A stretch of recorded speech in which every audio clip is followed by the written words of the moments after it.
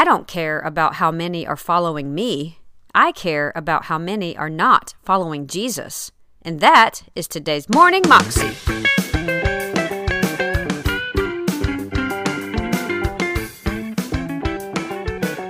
Welcome to the Morning Moxie Show. I am your host, Alicia Sharp, and today on the show, we actually have a circle of women, and Christine Caine is doing most of the talking, but she's with Priscilla Shirer, and she's actually being interviewed and is on a show by Crystal Evans Hurst, and they're talking about finding your purpose.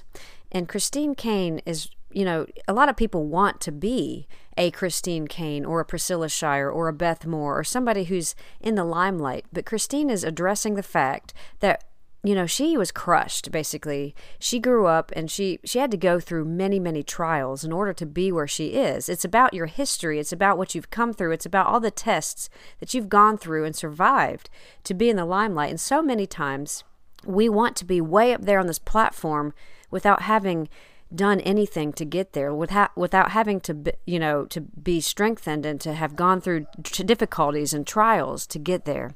Here's Christine. I'm not asking anyone to do what I do. I'm obeying Christ's call on my life. And so it comes out of a response to the call of God, so it's fruitful. But I never sat down and worked out a career path.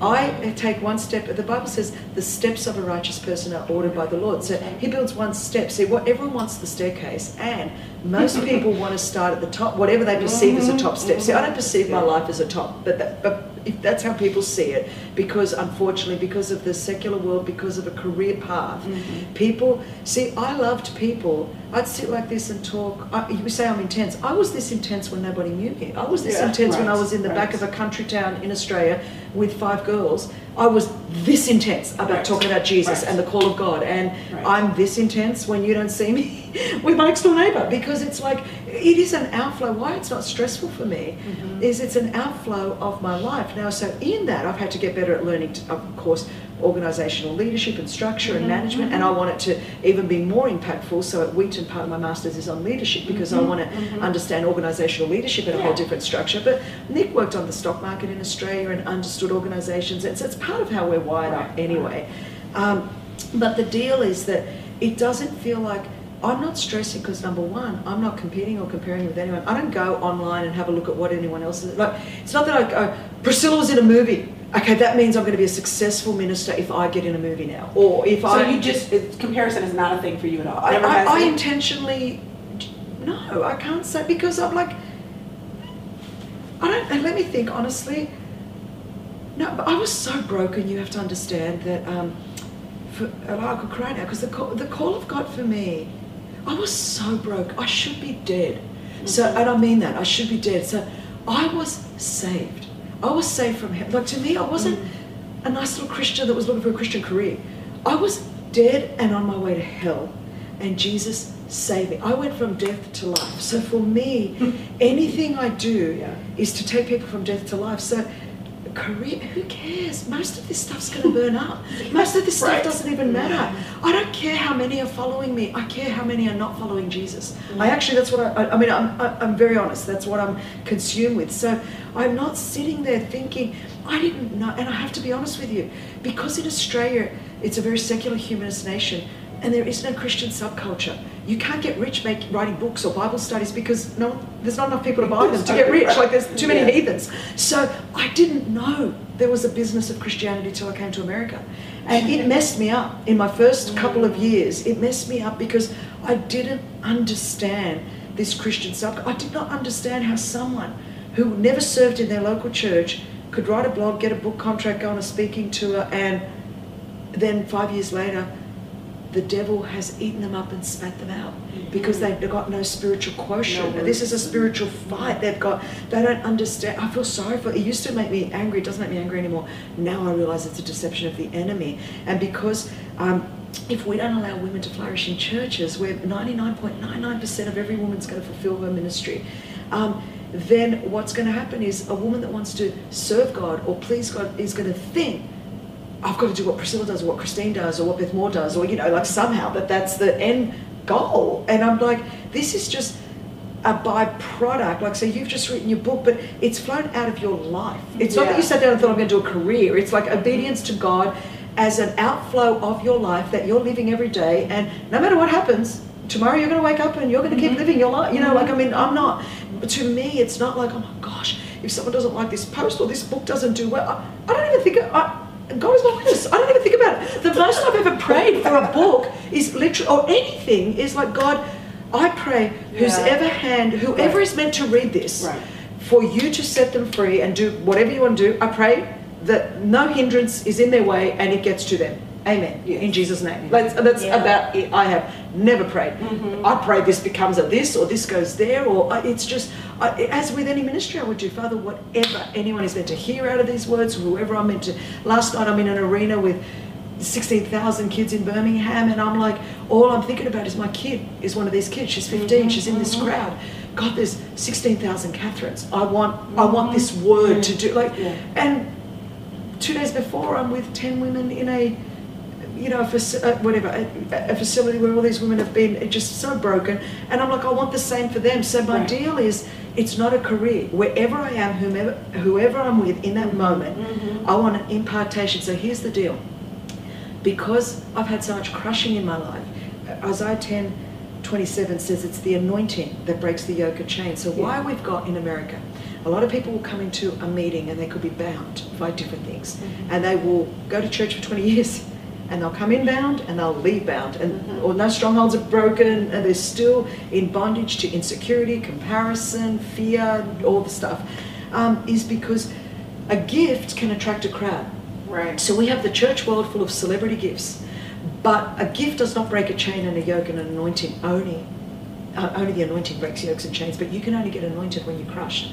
And you only get crushed in anonymity and obscurity when no one's seeing you. So we've got a generation that doesn't want to be crushed. We want a generation that wants to be catapulted like a shooting star. But what we're seeing is they're coming out, and your gift will take you somewhere where your character can't keep you. And then the devil will come at you and take you out. And so if God says the steps of a righteous man are ordered by the Lord, if you want to start at the top step, which is what we want, to be overnight successes, who's going to be the next idol, who's going to be the next discovered voice, who's going to be this. We've taken secular methods, put them into the church. But here's the deal. So when I was diagnosed with cancer, when I had a thyroid cancer and a growth in my throat, when was that? 2 years ago. So in here, I had the surgery just now, 2 years ago now. And so what happens is when the steps of a righteous person, when adversity comes, whatever step you're on, you will automatically come down and default down to your lowest step of personal revelation, not your highest step of teaching. So what happens is people think, if I teach this, then when adversity comes, I'm going to stay here. But you're not. You're going to drop down to whatever you really believe, whatever is your real revelation. So why say you didn't know? And so a lot of people, because I didn't crumble when the adversity happened, because I've had my revelation. Girl, that Jesus that was with me here, he was with me here, and he's with me here, and he's with me here. So the devil can onslaught and has come at me, and this year, the last 4 months have been the darkest 4 months of my entire Christian life, of my 31 years of Christian life, but I haven't wavered and I haven't dropped, because my steps have been ordered. But you will always drop down to your lowest rung of the ladder of revelation. So if we've got a generation that's trying to get here, but they haven't had the testing and built the spiritual muscle here, then when the adversity comes, and it will come, it comes to all of us regularly, they're going to drop down to here. And the only one that will win is the devil. So when I say to a generation, we're trying to build you and say, if you're going to come into my world and you're going to grow through our ministry, I'm not overly interested in your gift and talent. It's a dime a dozen in the world I'm from, so that's the least. It's what I want to see how much stealth you've got, so that when adversity comes, because if you faint in the day of trouble, the Bible says your strength is small. And I call us the Navy SEALs of the Christian church. So I'm not even SEAL team. We're Navy SEAL Team 6. So you better be able to jump out of a helicopter in the middle of the night, in the middle of the ocean, and get to shore, because I'm not going to find you. I just expect you to do your job. So you're going to need... Do you have people in your organization, or in any of your organizations who are offended by your expectation that they will do their job. No, because sometimes they won't even make it. Love Jesus. Oh yeah, they can love Jesus, and I'm like, get saved. So the point is that we are in a war. I have no problem telling someone calling out wrong spirit. So I'm like, there are plenty of nice ministries you can go work for. This is not one of them. We are pulling women out of sex trafficking. Yeah. I've got currently an 18-month-old child in my care with a broken pelvis from Thailand. How old? 18 months. So, the darkness I have to contend with, I'm like, really? Yeah. You think I'm going to, we're not playing. So I see this I've got 6-year-olds, 5-year-olds, the breakthroughs we've had in Thailand, in the Ukraine, are unprecedented in slavery in terms of what we have been able to do. And so I'm like, girl, you better be able to stay safe 2 days on your own, because what we're going into is the pit of hell. Yeah. We are pulling people out of the pit of hell. And you know what? I'd rather have, who was it? C.T. Studd that said, I'd rather have a rescue shop just outside of hell. Really, that's the kind of Christianity I've ever known. It is not, and you know what? You said at the beginning, and you're dead right, that the day, we're in the Revelation, hot or cold, make up your mind. Like Jesus is going, I'm getting ready to vomit you out of my mouth. I think we are in that season.